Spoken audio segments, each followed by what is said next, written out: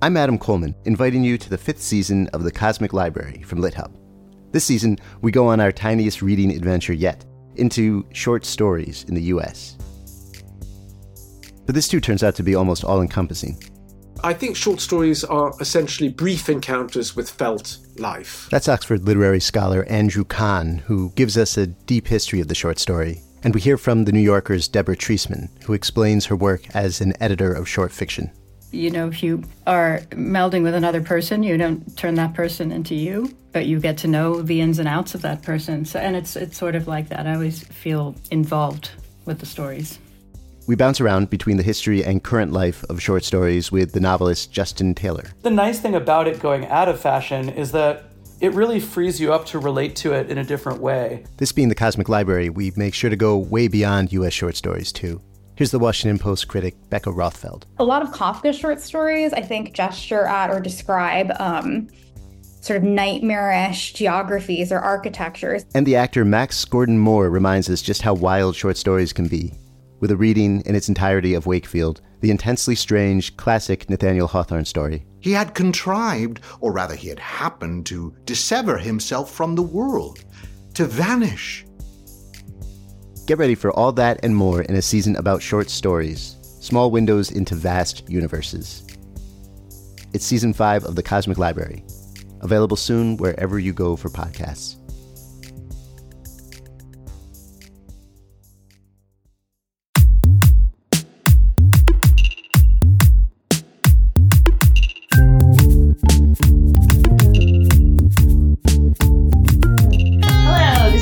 Nonfiction podcast from Literary Hub, where we believe that every issue in your Twitter feed or on the evening news has already been tackled somewhere in literature. I'm Vivi Ganeshananthan, also known as Sugi, the author of the novel Love Marriage. And I'm Whitney Terrell, the author of the novel The Good Lieutenant. All right, Sugi, I got a story I want to tell you. One time, I wanted to write about this guy who'd kept the books and done a lot of other things for the 1970s version of the Kansas City Mob. We had dinner at 5 p.m. at an Italian restaurant in Kansas City after he'd gotten out of prison. Nobody else was in the place. And do you know what he told me? That Martin Scorsese had already done a movie about him? Yes, that is true, if you've ever seen Casino. But no, here's what he told me. That in the federal penitentiary, he loved to read the New York Times book review. Oh my goodness, we have to talk to former guest NYT book review editor Pamela Paul about that. I think she'd appreciate it. I don't know. I don't know if she'd appreciate this part of it, though, because he didn't seem to care about the reviews. What he loved was the letters to the editor section, where the writers always write in to complain about the reviews they've received. And then, even better, when the reviewer wrote back defending their review, that was what this former mobster thought was hilarious. The way the writers would go after each other, hammer and tong, sometimes for weeks on end. I see, and you're telling me this story because that's what we're investigating this week. The long, ancient, and still ongoing tradition of writers arguing with writers. Is it a good and useful practice, or is it just bad manners? Or worse, a way for writers to get attention and claw their way to prominence? We do not know the answer to this. We're picking the subject because there might be good arguments on both sides. In the second half of the show, we'll be talking to Emily Temple, a senior editor at LitHub, about the ways social media has brought the writers' feud into the 21st century. But first, we're thrilled to talk to the writer Edmund White about the history of the writers' feud, his own past arguments, and whatever else he'd like to talk about. Edmund is the author of more than 28 novels, memoirs, biographies, you name it. He won the 2018 Penn Salabello Award for Achievement in American Fiction. He's been the New York State author, is a member of the Academy of Arts and Letters, and The Guardian describes his most recent book, The Unpunished Vice, as, quote, the gentle whisper of a sweetheart. Edmund, welcome to the show. Oh, thank you very much. Edmund, it's great to see you, or at least hear you. Oh, well, thank you, Whitney. All right, go ahead. Whitney and I were colleagues at Princeton. Yes, I was there briefly. You've been there for quite a long time. It was so much fun getting to work with you and becoming friends. Yeah. And so we're here to talk about the opposite of friendship, the writers' feud. Right. A friend of mine... Well, you know, I was always an admirer of Aaron Copland, the composer. Yeah. And he's the only person I know in the world of the arts who never had a feud with anybody. And he was so diplomatic. And I always thought that's the way to go. And I assumed I was so good-natured and easygoing that I would never have a feud, and I never wanted to have one. But then in my life, two of them sprang up.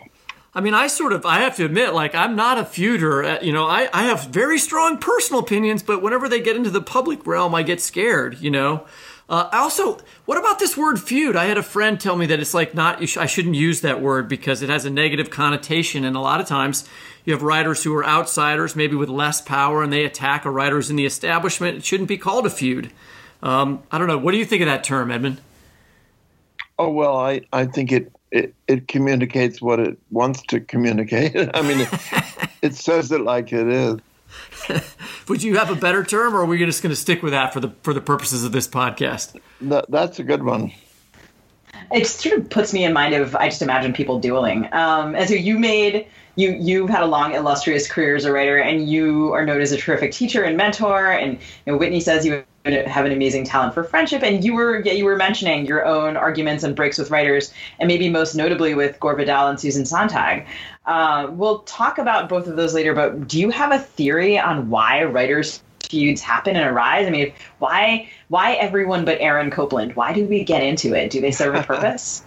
Well, I mean, two younger writers started feuds with me, and I mean, I didn't respond very, very aggressively, but I could see that they were like career-making feuds. You know, one is the writer Dale Peck, and he asked me to blurb his first novel, which was a gay novel that Forest Ross published, and I did blurb it after much prompting.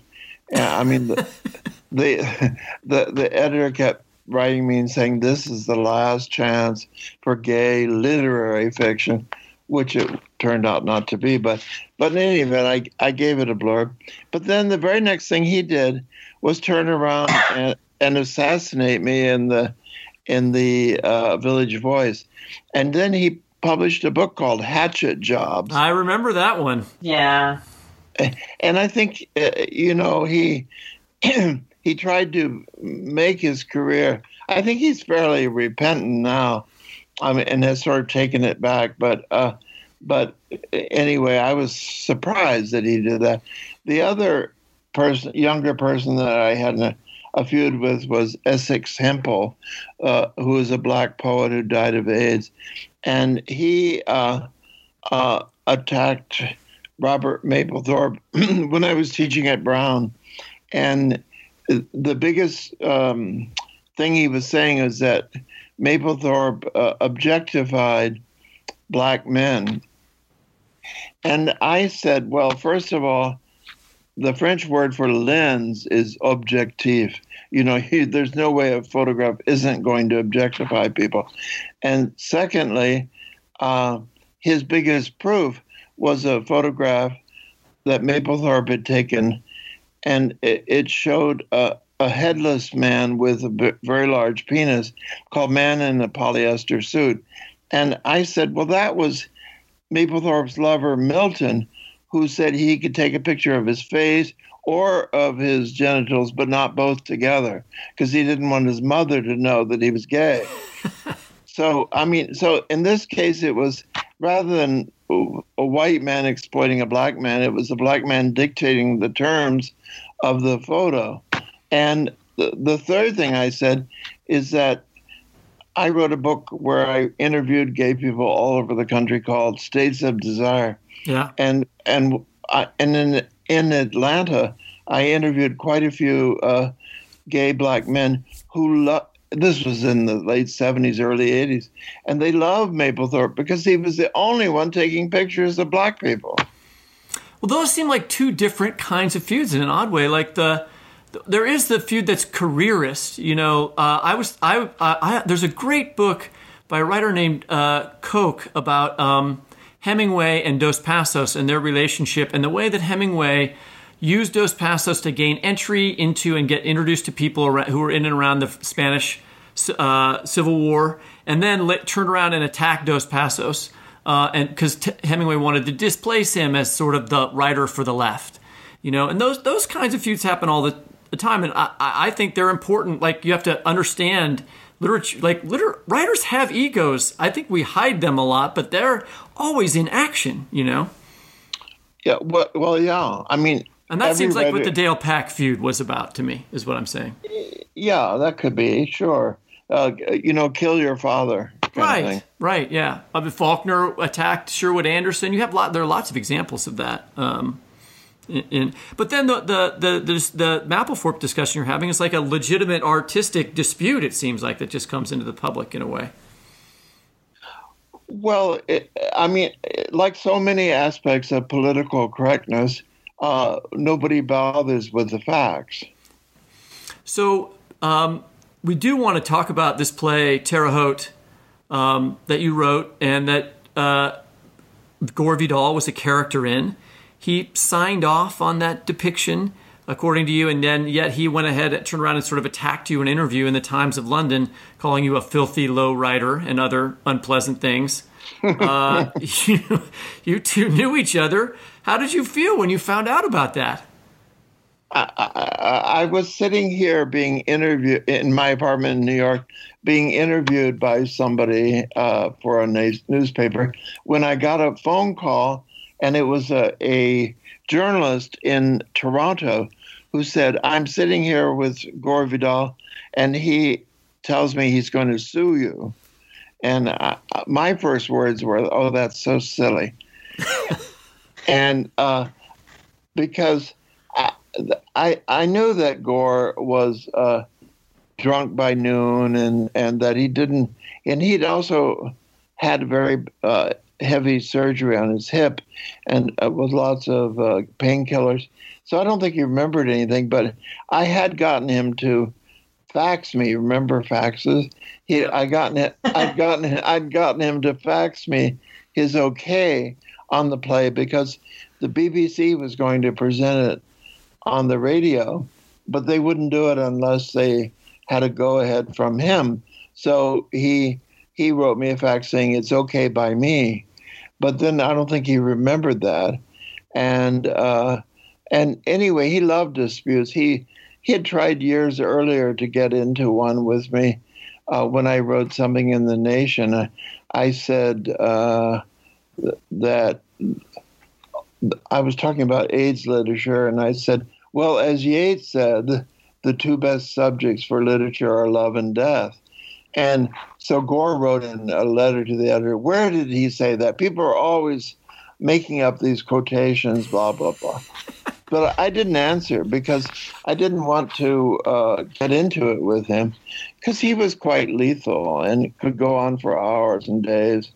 And but then finally, the play was being done in all over the UK and many places in America, and I thought, well, I know, somebody wanted to publish it, and so I thought, well, that's fine, but I don't want him to sue me. And already a Broadway producer had backed out because she had heard that he might sue. So anyway, but I wrote him a very nice letter, and I said, we met in 1974 through Peggy Guggenheim in Venice, and you were extremely nice to me. And then we met again through Christopher Ishwood in 1978, and you blurbed a book of mine very kindly. And I made it sound sort of like I was a disciple of his, which I wasn't, but I tried to be diplomatic.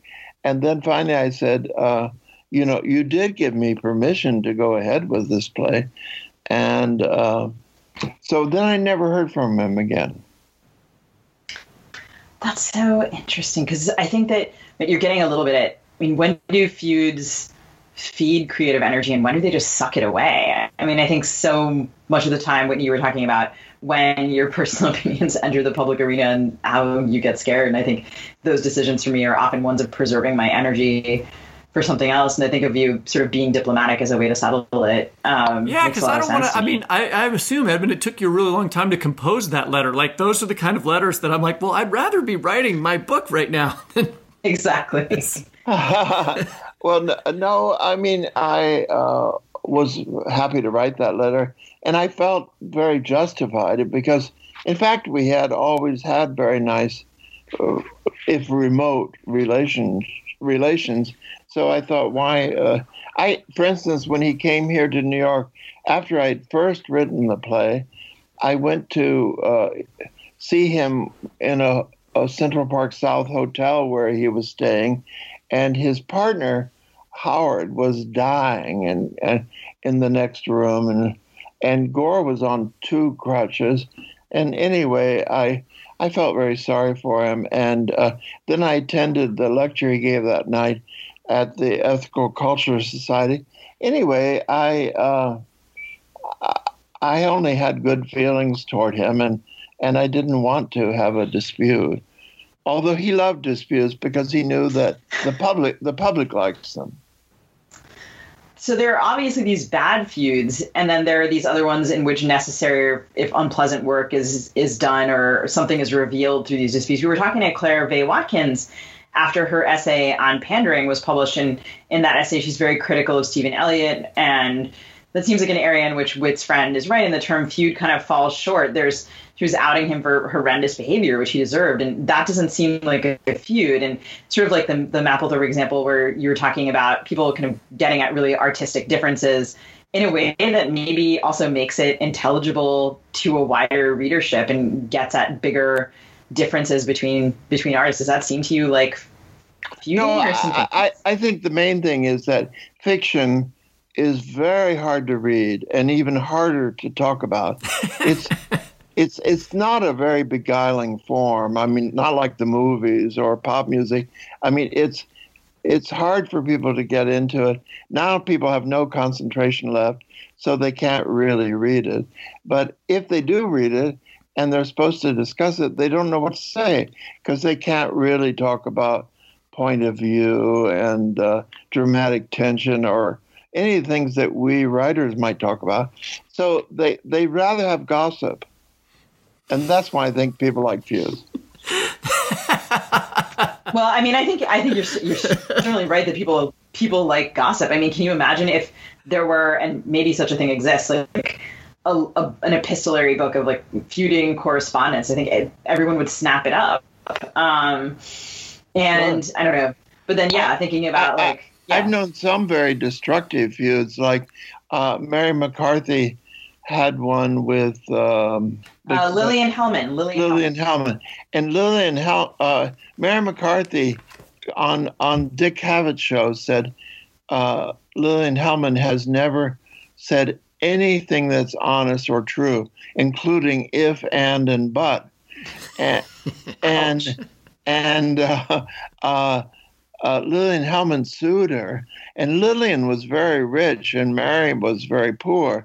And when Mary died, all she had was $40,000 in her checking account, which sounds pretty good to me, but I guess for a big star writer, it's not so much. And anyway, Lillian persisted in that suit for year after year, and people said, "Oh, come on, leave her alone. You know, poor thing, she doesn't have any money, and she's ill and whatnot." But no, she kept on and on and on. And then finally, luckily, Lillian died. and then Mary died. And so, but anyway, I knew them both. Another feud that is this going on? Am I going? We're here for the historical on the feuds, and you're delivering. Just bring it on. Give us the. We're being quiet because it's good. We want it. Another one was David Levitt, the gay American novelist who wrote Family Dancing. He had a dispute with Stephen Spender because he had taken elements, quite a few elements, out of Spender's memoirs about the Spanish Civil War called The World Beneath the World.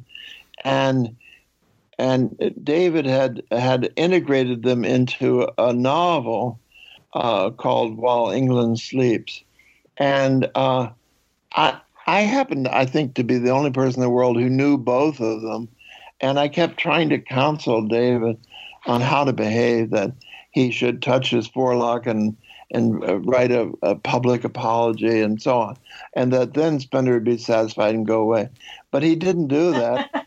And so Spender sued, and the English publisher withdrew the entire novel. Oh my God! Because everybody respected Spender so much, who was one of the 2 or 3 grand old men of English letters, and nobody wanted to be sued by him. So anyway, David had to withdraw it, and it's a really good book, although it is full of plagiarism. But then what isn't? Everybody's plagiarizing all the time. I was thinking of this was an interesting one that I hadn't known about, but I picked up a really great review of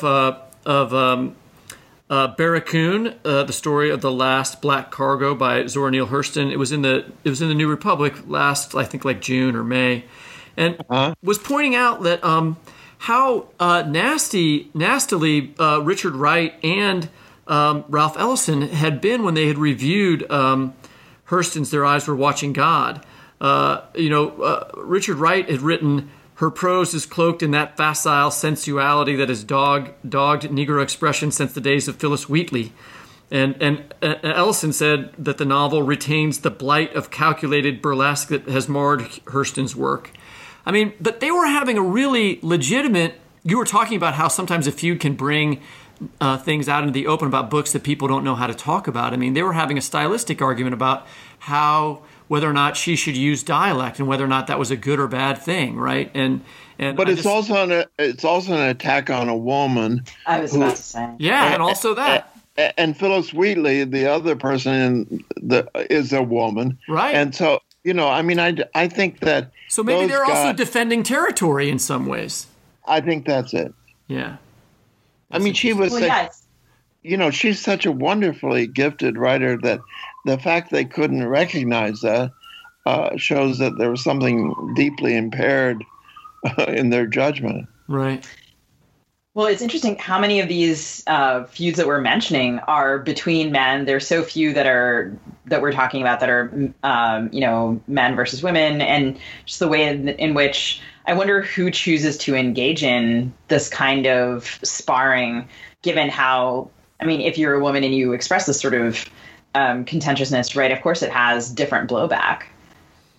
Yeah, I think so. I mean, one of the things that I love about your, particularly your autobiographical writing, your memoirs, in My Lives or City Boy, is the incredibly nuanced and detailed portraits you give of writers who were your friends, who you knew.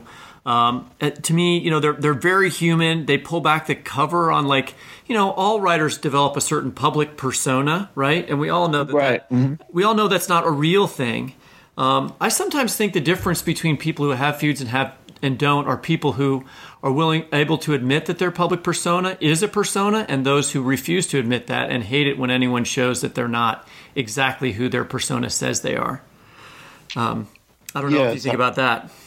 No, I think that sounds absolutely right. I'm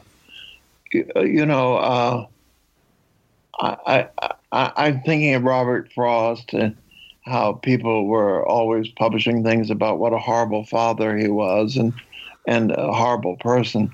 And yet he was supposed to be kind of like America's grandfather. So, that was something that people didn't know and didn't want. Most of his admirers didn't want to know that either.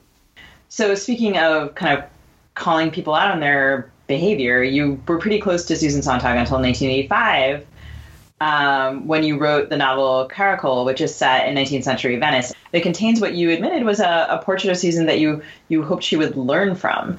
But in City Boy, which is a terrific book, you also write that, quote, "On another level, I knew I was trashing her and that she'd be angry. When she really was angry, however, I was surprised." So I guess I'm curious about the purpose and need to create that portrait, and if it was useful or necessary to you as a writer to call her out on certain things, even if she'd been close to you, or maybe especially if she'd been close to you, and blurbed a boy's own story, as you point out.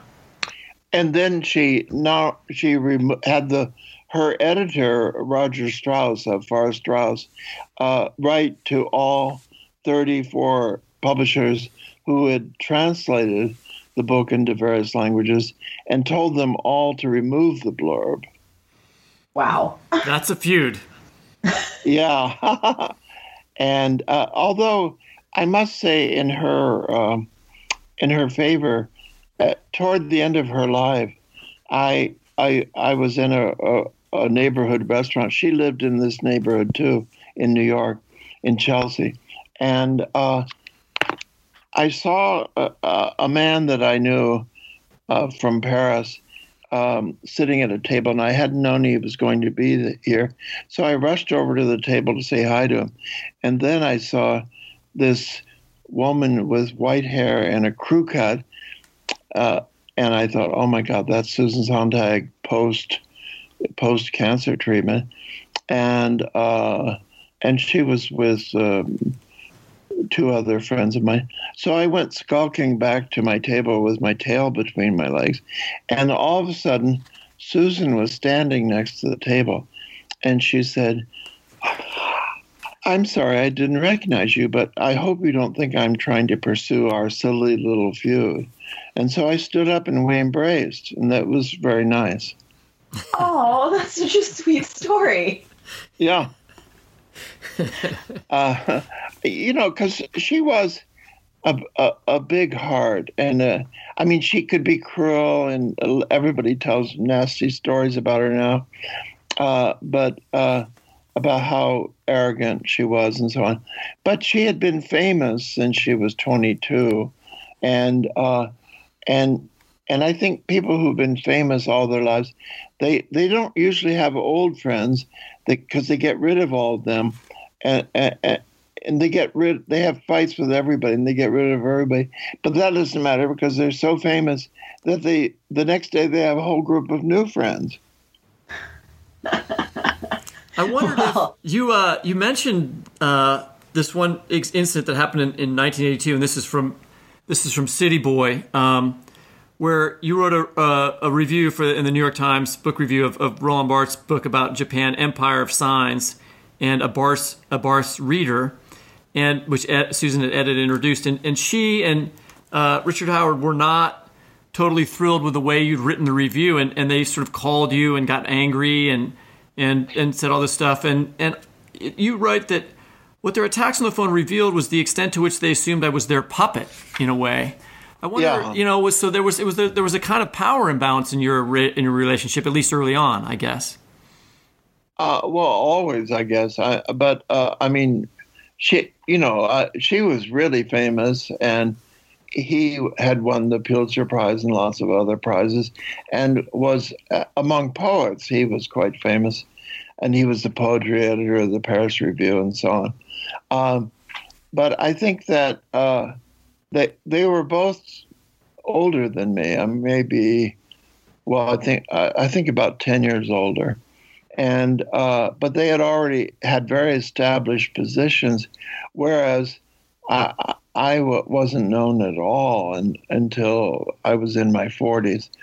And so, and they had both helped me. Richard Howard had helped me get my first novel published, Forgetting Elena. He'd taken it back to Random House, which had already rejected it. And he said, "You're fools. This is a masterpiece. You must publish it." And so they bowed to him, and they did. And then Susan blurbed it. So they both have been very helpful to me. But when I was asked to review the Roland Barthes book, at the time I was reading a leading French critic who had written some, I thought, very interesting things about Barthes, and I cited him quite a bit. And they were both irritated that I did say that it was beautifully translated, but I guess that wasn't enough. And I had, I guess I hadn't talked about her enough. But anyway, I mean, people like that, if they've sponsored you at the beginning of your career, they feel you are permanently in their debt, and you should acknowledge them at all times. And maybe I should have. I think I was. I don't know. Maybe there's a point at which you have to break free of that too, and be your own person, and maybe that's part of sometimes what causes people to say, "Hey, I'm not going to say what you want me to say in this case." I don't know. I think that happens. Yeah, exactly. Yeah. It's kind of regrettable, but I guess it does happen. Yeah, but I get along with most writers now, and I try to help as many young writers as I can. I mean, people call me a blurb slut because I write so many blurbs for people. And well, there was that lovely piece in the New York Times where a number of writers talked about the influence that you'd had on them right around the time when The Unpunished Vice came out. That was really beautiful, and I thought quite nice and indicative of how much of a mentor you've been to so many writers. Yeah, and then this in February, there's a book is going to be published of like where I've written 27 or 8 books, and a different writer writes about each book, and some of them are quite famous, like Alan Gurganis and but anyway, they're all fascinating essays, and I was overwhelmed with the idea. We certainly can't let you go until we hear you read a little bit. And could you talk to us about The Unpunished Vice, how the idea for that book came about, and maybe read to us from a passage? Well, I've written so many blasted autobiographies. I thought, oh my God, I can't write another one. But then again, I thought I would like to write one that would sort of talk about my life, things like how when you're young, you fall in love with people and then you adopt their literary taste because you're in love with them. And or that, in my case, early reading that I did that formed my gay identity and different things like that. So I was trying to write an autobiography through the books I've read. And the title, The Unpunished Vice, is something that a French writer, the one who translated Ulysses into French, whose name is Valéry Larbaud, he wrote a book about reading called Service Impuni, because it is probably a vice reading all the time, especially if you're a writer. It's so much easier to read than to write. And so I think that, but it's unpunished. Nobody thinks it's really against the law to read. Okay, I'm going to read from the beginning of chapter 1. All my life I've been a tireless, if slow reader, happy no matter where I find myself if I have words to look at, content to stand in a grim line in the cold, to undergo the worst sort of medical procedure, or to endure boredom if I can only read something, until I suffered a massive heart attack at the end of 2014. After open heart surgery, I was unconscious for 3 days. When I came to, the painkillers made me sound childish. I couldn't walk. I had no appetite. I slept all the time, and I had no desire to read. In my 20s, I'd known champion readers such as New York poets Richard Howard and John Hollander, who'd scribble down the name of any book that sounded intriguing and immediately order it, in a day when ordering wasn't just a matter of touching a key on a computer. Later, I met Susan Sontag, again an encyclopedic reader, who would buy me and many other friends books she thought were essential to my education. She once said to me, "When you see a book you want, buy it instantly because you may never find it again." I remember she bought me Sergei Aksakov's memoirs of his childhood among the Cossacks, a thrillingly beautiful hymn to the simple life, mare's milk, and the joyous arrival of spring on the steppes. In the hospital, I'd pick up a book, but I couldn't concentrate. The letters remained stubbornly crisp and sharp and separate, isolated, resistant to flow. They didn't resolve into words, nor words into paragraphs. I'd always been curious about things to the point of forgetting my own identity. Sometimes I thought I was preparing for the high cultural questions God would pose as the price of admission into paradise. I wanted to know everything. Until about age 25, I guess, I'd remember most information I looked up, an arduous process before Google. I was a fierce little autodidact to the degree that when I was 8, my father warned me not to say, I know, to my elders, but to temper my pronouncements by preluding them with, I may be wrong, but I think I heard... I may be wrong, but I think I heard somewhere that Cortez conquered the Aztecs, a wimpish disclaimer that irritated and humiliated me. I was a know-it-all then, who cared more about ascertaining the truth than about appearing humble. I loved the truth and had no patience with those who said, there are many truths, or the truth is always relative. For me, the truth was absolute. Circumstances could not modify it, nor differing cultural perspectives dilute it. But after my heart attack, now I took pleasure in telling tall tales, never submitting them to any sort of skepticism. I went from being a fierce absolutist to a sly imp of the perverse. Perhaps what really happened was far easier to explain. I suddenly couldn't tolerate any ambiguity, struggle, puzzle, or potential conflict because I felt too weak, too vulnerable, too simple to sustain complexity.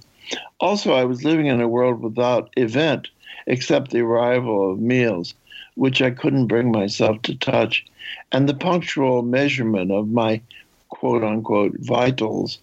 I, who'd always swum in the muddy waters of psychological nuance, the fiction I made and read, now couldn't endure its trying suspense, its destabilizing subtlety, its openness to conflicting interpretation. If I rejected narrative as words on the page, and I didn't even watch TV, the repressed returned in the form of elaborate, hallucinatory dreams. Someone said, your brain isn't getting enough oxygen. That's why your dreams are so vivid and surreal. These dreams became my new reality.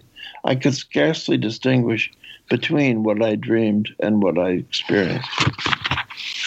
Yeah, that's so great. Edmund, yeah, thank you so much. It's great to have you on the show.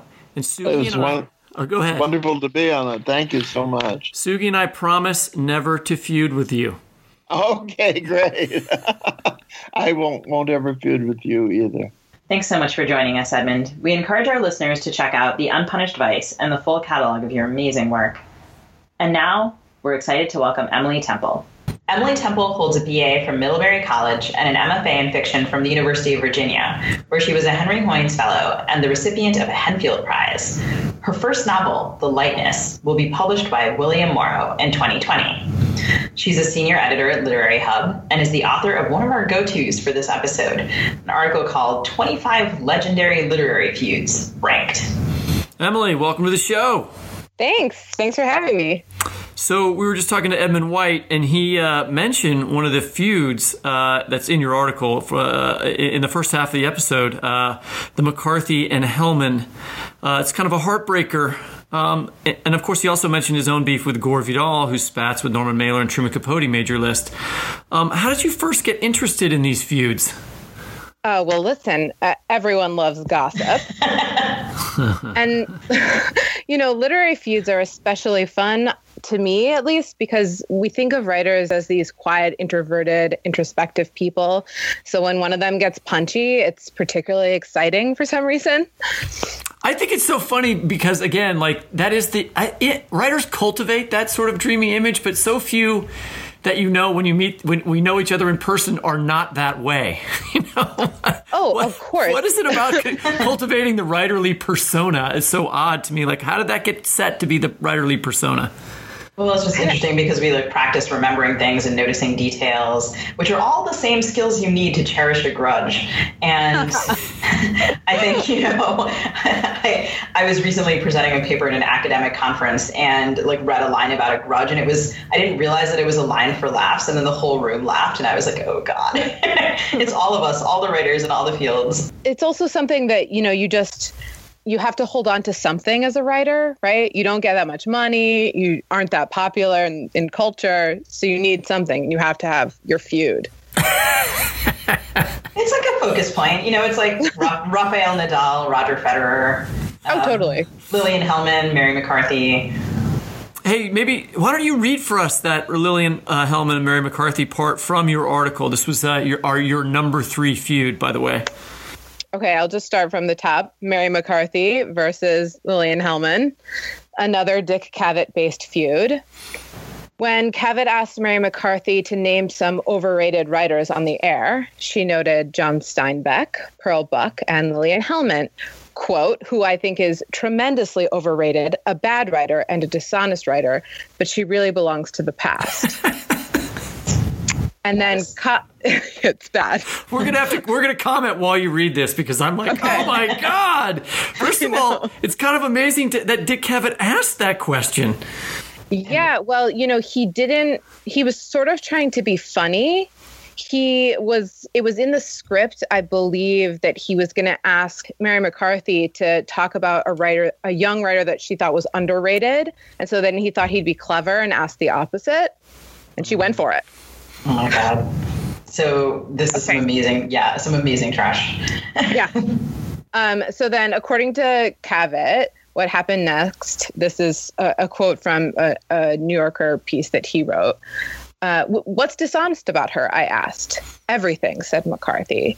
I said once in some interview that every word she writes is a lie, including and the. There was an ooh and a laugh from the audience, but otherwise the moment passed innocuously. After the taping, the network's lawyer, paid to anticipate litigation, did not utter even his occasional, Dick, we may have a problem. Instead, he said, nice show. During breakfast the next morning, my assistant called. Have you seen the papers? She said. Hellman is suing Mary McCarthy, PBS, and you for $2.25 million. And me, I replied, in a prepubescent squeak. The other phone rang, and the familiar whiskey and cigarettes baritone rasped, why the hell didn't you defend me? I guess I never thought of you as defenseless, Lillian, I managed. That's bullshit. I'm suing the whole damn bunch of you. In that, at least, she proved a woman of her word. McCarthy laughed it off at first, but soon became nervous. After all, she didn't have more than $63,000 in the bank, and Hellman was wealthy. Norman Mailer, the pugilist himself, published an appeal to the two of them in the New York Times, asking Hellman to drop the suit, but to no avail. At the New Republic, Franklin Foer writes, Hellman was not at all interested in preserving mutual respect in discourse. What she wanted was to see McCarthy bleed, a sadistic course that she, unlike McCarthy, could afford to take, given her personal wealth and her pro bono lawyer. When her friend Roger Strauss tried to convince her to drop the suit, Hellman replied, no, I'm going to teach her a thing or two. With her lawsuit, Hellman lucked into a sympathetic judge. Presented with a myriad of opportunities to dismiss the case, McCarthy's statement was clearly intended as a joke. It was an act of literary criticism. Hellman was a public figure. He declined to reject it. If Hellman had prevailed, she would have succeeded in turning harsh literary criticism into a legally punishable offense. But she did not prevail. 4 years into the suit, she died, which ended the matter. This fact did little to becalm McCarthy, who told the New York Times that I'm absolutely unregenerate. I didn't want her to die. I wanted her to lose in court. I wanted her around for that. Oh my God. These people are so mad. It's amazing. I mean, what I don't even want to let her rest in peace. I want her here to lose the judgment. I was struck when we were talking to Edmund and also reading through your list, right? There's so many of the spats that seem to have arisen from reviews or differing opinions on the quality of someone's work. And if she had one, lots of the other feuds in your list might not have happened, or there would have been a really chilling effect, I think, on reviewers. Yeah, I mean, they may just not have happened quite so publicly. But, something that it's interesting that you say that, because I'm interested in that urge to sue someone who criticizes your creative work, right? Because it suggests that you if you're suing someone who's criticizing your creative work for libel, then the suggestion is that you consider your art and yourself to be essentially the same. So if you criticize my novel and I sue you for defamation, that only holds water if I am my novel in some way. Right. Well, wait, right? Are you not your novel? No. Oh, wait a minute. I'm going to have to revise some thinking that I've been doing. Yeah. And, you have to, as a writer, not be your novel. Otherwise, you're going to end up, crying in the street a lot. Well, that relates to the idea of having a persona. I think that's connected. Like the persona, the public persona of the writer is the thing that some people really cherish and want to keep. One of the things that also, what I was thinking when you were reading that is like, boy, I wish I could call up, Seth Meyers and get mad at him. How come the Seth Meyers show doesn't take my shows? How come Seth Meyers isn't talking about my work? It seems like Lillian Hellman, the idea of writers being that important in the culture is sort of odd to me. It seems like that's gone away in a bit.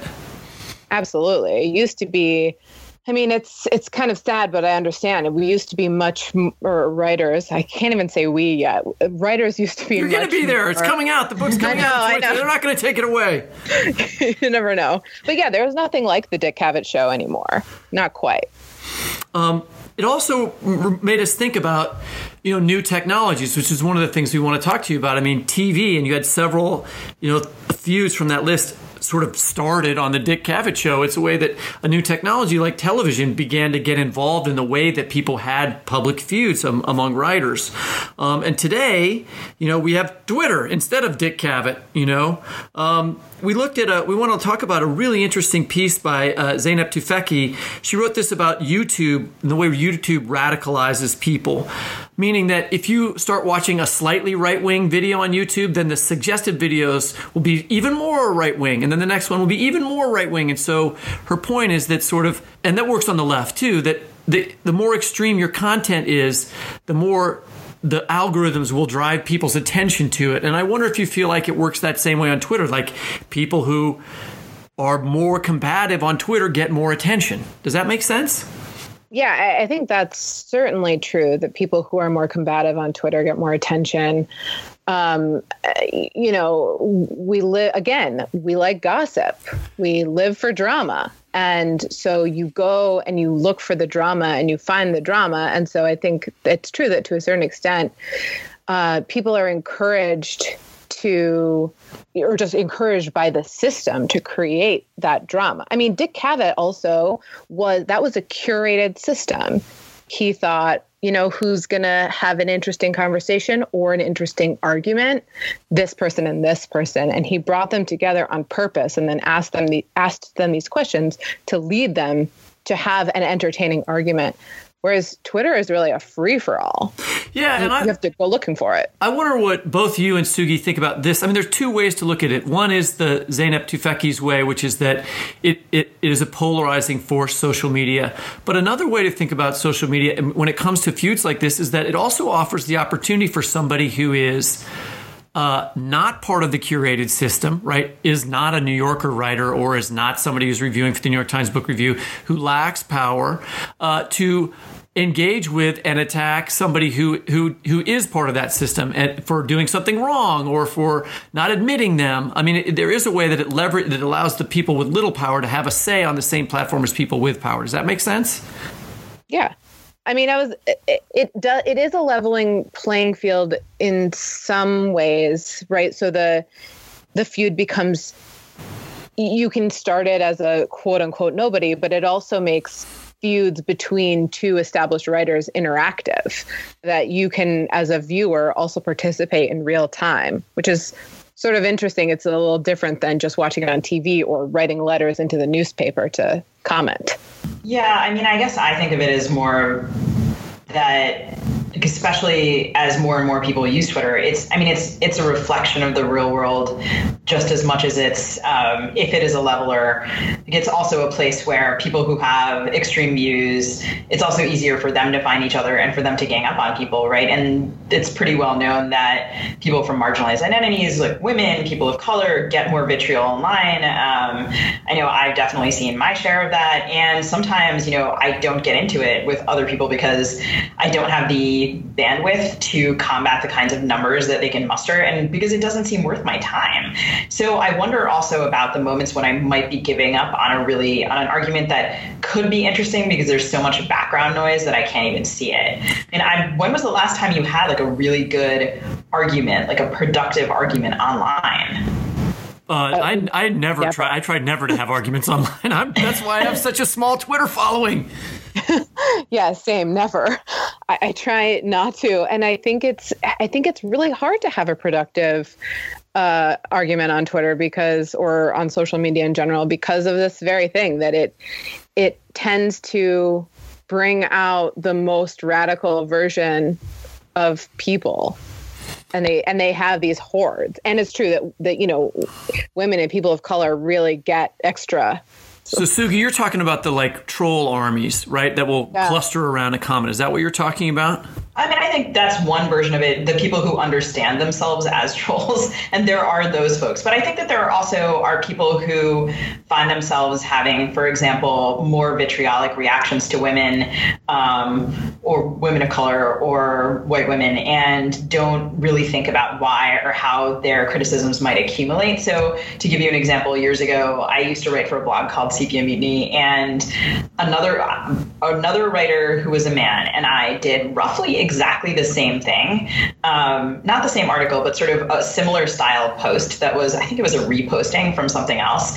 And I got sort of a slew of comments that were very misogynist and that were sort of like, you're so horrible and self-promotional. And then he did the same thing and got like, oh, sir, like, this is so amazing. And he actually called me up and was like, what was that? And I was like, I think it was me being a woman in public. I think that that's what it was. So people have to recognize also like that amount and volume and tone are things that contribute to this feeling of bullying. And I think we're using this word feud. And I think that, I don't know the extent to which you feel that this is accurate, Emily, but to me, the word feud connotes two people who are at close to the same level of power.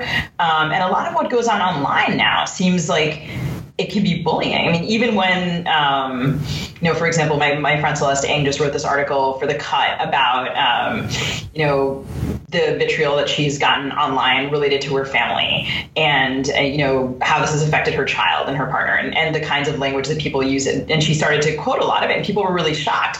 And then the responses even to that article really have been so painful to read. The ways in which it accumulates, I don't know that we have even a good way to measure or talk about this. And it seems pretty far from the feuds that you wrote about to me, but I wonder what you think. Oh, I totally agree. And I think I even outlined this a little bit in the introduction to that piece when I was saying, okay, what's a feud? And it does. You're absolutely right. There has to be some kind of parity or equality. What happened to Celeste Ng is really bullying and trolling and attacking. It's not as though she shot at someone and someone shot back at her. She's going about her life and business, and a bunch of people on social media who are essentially anonymous decided that they wanted to attack her for it. That's a different area, really. So, Sugi, do you feel like the potentially leveling aspects of Twitter that I was talking about earlier are basically outweighed by the sort of like you get ganged up on if you're a woman or a person of color online? Like basically that makes it worse? Yeah, I think that right now, especially for the variety of people who are women and people of color simultaneously, like the amount of shit that you can get is just amazing. And I have seen different people model responses to that, like Roxane Gay or Ijeoma Oluo or other people who, rather than pretending the bullying isn't happening, will actually retweet it, and so that people can see what's happening. It seems to me like the leveling the leveling is a myth. And I wonder if that kind of shouting, like, I would be really interested in seeing a good, compelling literary feud, but I feel like I can't see them. I mean, one of the reasons I liked your article was that, it had this great historical context and also had some modern conversations in it. And it was kind of surfacing things that I felt like had gotten lost actually in Twitter. Yeah. I mean, one of the things that I don't like about Twitter is that it becomes this morass, right? That it's like a swarm of peanut gallerists having a feeding frenzy. There's some clarity in these more historical feuds that, makes them more appealing. It makes them better stories, right? Because even the more contemporary ones, even when one writer doesn't like a review and spits on the reviewer, that's between them. That's between two established people, and it doesn't come with this whole slew of people who seem to just be on the internet to make other people unhappy.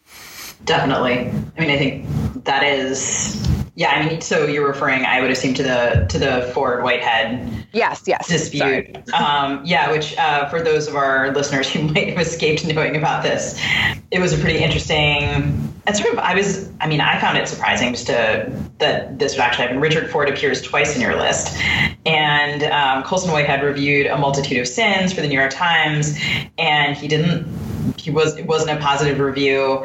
And at a Poets and Writers Party, Ford spat on Whitehead, which was, I'm like, really?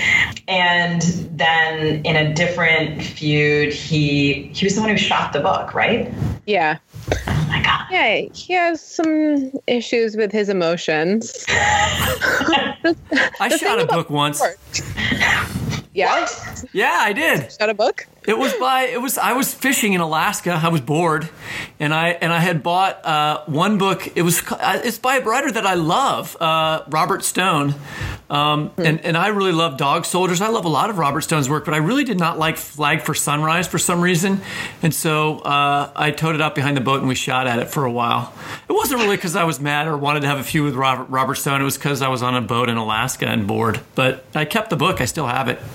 You might have a feud now. I think he's dead. It's too late. Oh, you've won then. All right. I said, I didn't mail it to him. That wasn't what that's the next thing not to do. But okay, you guys are talking about some more contemporary things. I mean, I was certainly paying attention very closely to the Ta-Nehisi Coates Cornell West, which seems like the most dispiriting feud for me that took place in the last, I don't know, what was that, a year and a half ago? I mean, that's a classic feud, right? Between two really, two established writers, one younger than the other. Yeah, and that did end in a dispiriting way. Just Ta-Nehisi Coates left Twitter, right? He just decided this isn't worth it. Yeah. I wonder what he would say now if he were to talk about it. I mean, has he ever said anything about what that meant? It was just interesting. It was kind of an amazing process, that whole argument, because you would see people line up on different sides. It had political aspects. It had all kinds of things happening. I mean, I think that is something that people will remember. And it was interesting that Cornell West was like the instigator of that. That was a thing that I think a lot of people found like, well, why did you do that? That's one that's actually interesting because people took sides and it created a sort of public debate in a way that I don't know if it was productive, but it certainly seems more productive than cases of straight out bullying. It seemed like implicit in that dispute was an argument, if you want to break things down to classic liberal arguments now, like, a centrist democratic way of looking at things and a sort of leftist, more Bernie Sanders type way of looking at things that was underneath that dispute, but never really quite surfaced all the way. Does that make sense or seem fair? Yeah. West is more on the left, or wants to position himself there.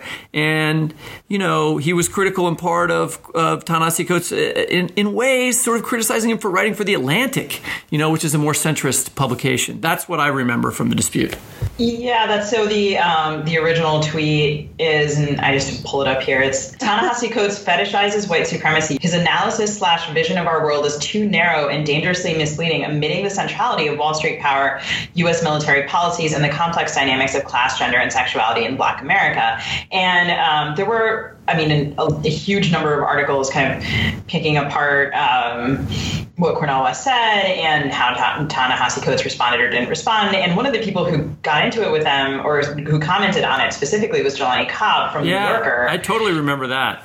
And I think that he sort of played I think I'm probably stretching a little if I say that he was the Norman Mailer of this, because I think he was clearly siding with Coates on this. But you mean in the sense of the McCarthy-Hellman argument that we're Norman Mailer? Yeah, exactly. Because, because when I went, I looked up the link that you had put in the article to specifically Norman Mailer's open letter to Lillian Hellman and Mary McCarthy. And he sort of was like, but this is just so sad. Can't we just, this is dispiriting for all of us. And I felt like I was reading about on some level like this same argument, the plea that can we all just get along, but that this isn't the tenor of argument that we want to have. And when the Times covered this feud, they actually specifically quoted Jelani Cobb saying, in his thread on Sunday, Mr. Cobb suggested Mr. West's argument was driven less by intellectual differences than by professional rivalry. So, I think that there's the text and there's the subtext. And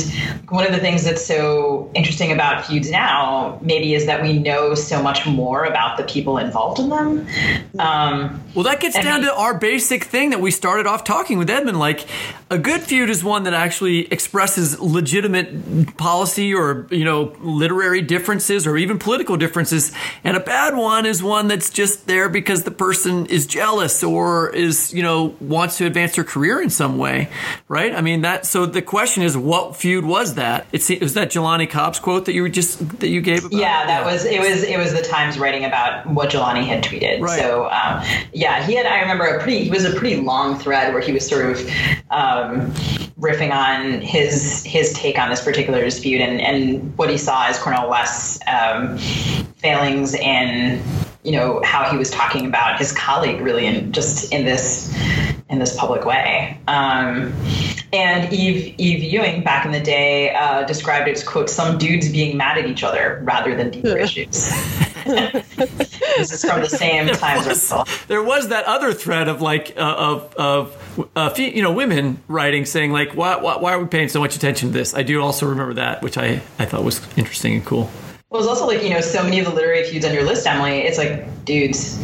And when we were talking to Edmund, it was like so many dudes. And I just was kind of thinking about, all of the ways that we know that if a woman expresses anger in public, the additional risks of that. I can think of scenarios where I've been so angry at someone that I do polish my grudge stone. I carve their name in, but I carry it silently in my pocket. Once I'm mad, it doesn't necessarily go. But at the same time, like the thing that sometimes is just as powerful is my understanding of what would happen. I can't imagine. Certainly I know Ta-Nehisi Coates or Cornel West, but like to get into this on Twitter, I just sort of feel like my understanding is that it is a shifting floor in which I am poised to fall. Well, yeah. I actually, when writing this list, tried hard to find more examples of women, and there are some, but women in publishing are really expected to, I think Emily Gould wrote about this maybe, if I'm remembering right, are expected to bring cookies. They're not expected. They're expected to be baking cookies for everyone. They're expected to be likable. There was sort of a feud about likability that was started by Claire Massoud when she had that interview with Publishers Weekly, I think it was, when they asked her. Oh yeah, I remember that. Remember they asked her, "Would you like to be friends with your character Nora from The Woman Upstairs?" Oh yeah. She was like, I forget exactly what she said, but it was basically, why are you asking me that question? Would you ask that question of Nabokov? Like, do you want to be friends with Humbert and Humbert? And that led to this whole feud, which I thought was a very meta feud at the time, because Jennifer Weiner was like, yes, likability is good. Why is everyone hating on likability? Because in response to the Claire Masood thing, everyone said, yeah, likability, who cares about that? And so there were these factions about likability and whether it was important to have characters be likable in fiction and whether men get the same question. But of course, the meta argument is women themselves are expected to be likable. Female writers themselves are expected to be likable. And so it's actually rare to be having this argument with women at the center, because usually they're making cookies. Grudge cookies. They're asked to make grudge cookies. Or Sugi is carving your initials into a rock that she's polishing and putting in her pocket.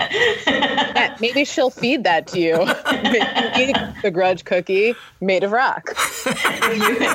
If you expect me to make cookies, that's where the grudge begins. I just think that, it's so like the layers of that, the layers of the many ways that we're read. I mean, right? So many of these feuds are about just wanting to be read. It seems to me like, honestly, like the way that you were written on the page. And of course, like that happens more to some people than to others. Like that's a, I'd like to think it's a right, but it certainly seems to be handed around like a privilege. The way that people read each other seems to me to be like the basis of all of the arguments. And you don't actually see things here that are like, right, when we were going through your list of literary feuds, I did kind of wonder, like which ones didn't make the list? Was they're the person the two writers who showed up at a party like wearing the same dress, or, the writer who brought another writer like a terrible bottle of wine. I mean, I don't know, like sometimes the circles are very small, or they can feel very small and overlapping. We've talked about this in a very serious way, but we have to also know that many of these are very funny to me. So I wondered if you guys wanted to cite what you thought was the feud that was most amusing to you. My one that I actually teach because I like both writers and think they're both very, and have learned from both of them. But I found the feud really funny. And that is there was this sort of back and forth on publishing between Ben Marcus and Jonathan Franzen. And they both wrote long pieces in Harper's about like how nobody reads them, but for different reasons, So Franzen wrote a very long, famous Harper's piece before the corrections came out, talking about how nobody reads fiction anymore, and he's like has no chance of competing with popular culture, and he has learned he wants to try to make people read more fiction, right? And again, he was placing himself in a position of being unread, which was not true. He's publishing a giant article in Harper's, great place to be read. And so then Ben Marcus, a few years later, published a book about how nobody reads experimental fiction. And the person he was arguing with was that article by Jonathan Franzen. And Franzen is in the article a lot. And again, he's like positioning himself and like, nobody wants to read the kind of work I want to write. But I'm like, yes, dude, but you are also publishing this in a very large place in Harper's Magazine where everyone is going to read it. Compared to my students who are here in Missouri, like nobody ever looks at anything that they do. And so to me, that was an amusing feud. I got a kick out of that one. Yeah, well, and that's a subset of the larger feud, which is the people versus Jonathan Franzen, right? That he just typically doesn't have any sense or perspective of the world in which he's operating, and he just, more power to him, I guess. He gets to like live in this space where he's just at home looking at birds and sometimes gets lambasted for saying something about social media. I don't know that I have an obvious one that I think is the funniest. I had almost forgotten about A.S. Byatt versus Margaret Drabble until I got to your list. And then I was like, oh, I think that's the one that makes me the saddest because it's the only one on the list that's siblings. And to me, that's just like imagining, I don't know, writing at your sibling in that way. It's just it's a sad story, but I'll have to keep thinking about nice work on the funny example, Sugi. See, this is why I had to teach a class on humor. I just naturally gravitate to the one that's sad, and then I have to like go and look up jokes in an organized fashion. I was really amused by reading about it was Updike and Rushdie, and then also John le Carré and Rushdie. Is that Like those were both ones where I was like, I mean, Updike really gets on people's nerves, right? Like and then the obvious comeback is kind of like, well, you stay in the suburbs, Updike. And that's basically what Rushdie says. Yeah, we're talking about writers. So if they don't get a good zinger in there, they've really missed an opportunity. Yeah. So like my other favorite zinger from here is Norman Mailer hitting Gore Vidal in the face, knocking him down. And then Gore Vidal saying as he got back up, once again, words fail Norman Mailer. The pithy insults is the basis of all good feuds. Well, Emily, thank you so much for joining us, leading us through the feuds, and we're very excited to read your forthcoming novel, The Lightness. Thank you. I was intrigued, and I wanted to know if you could tell us anything about what it's about. Does it have any feuds in it?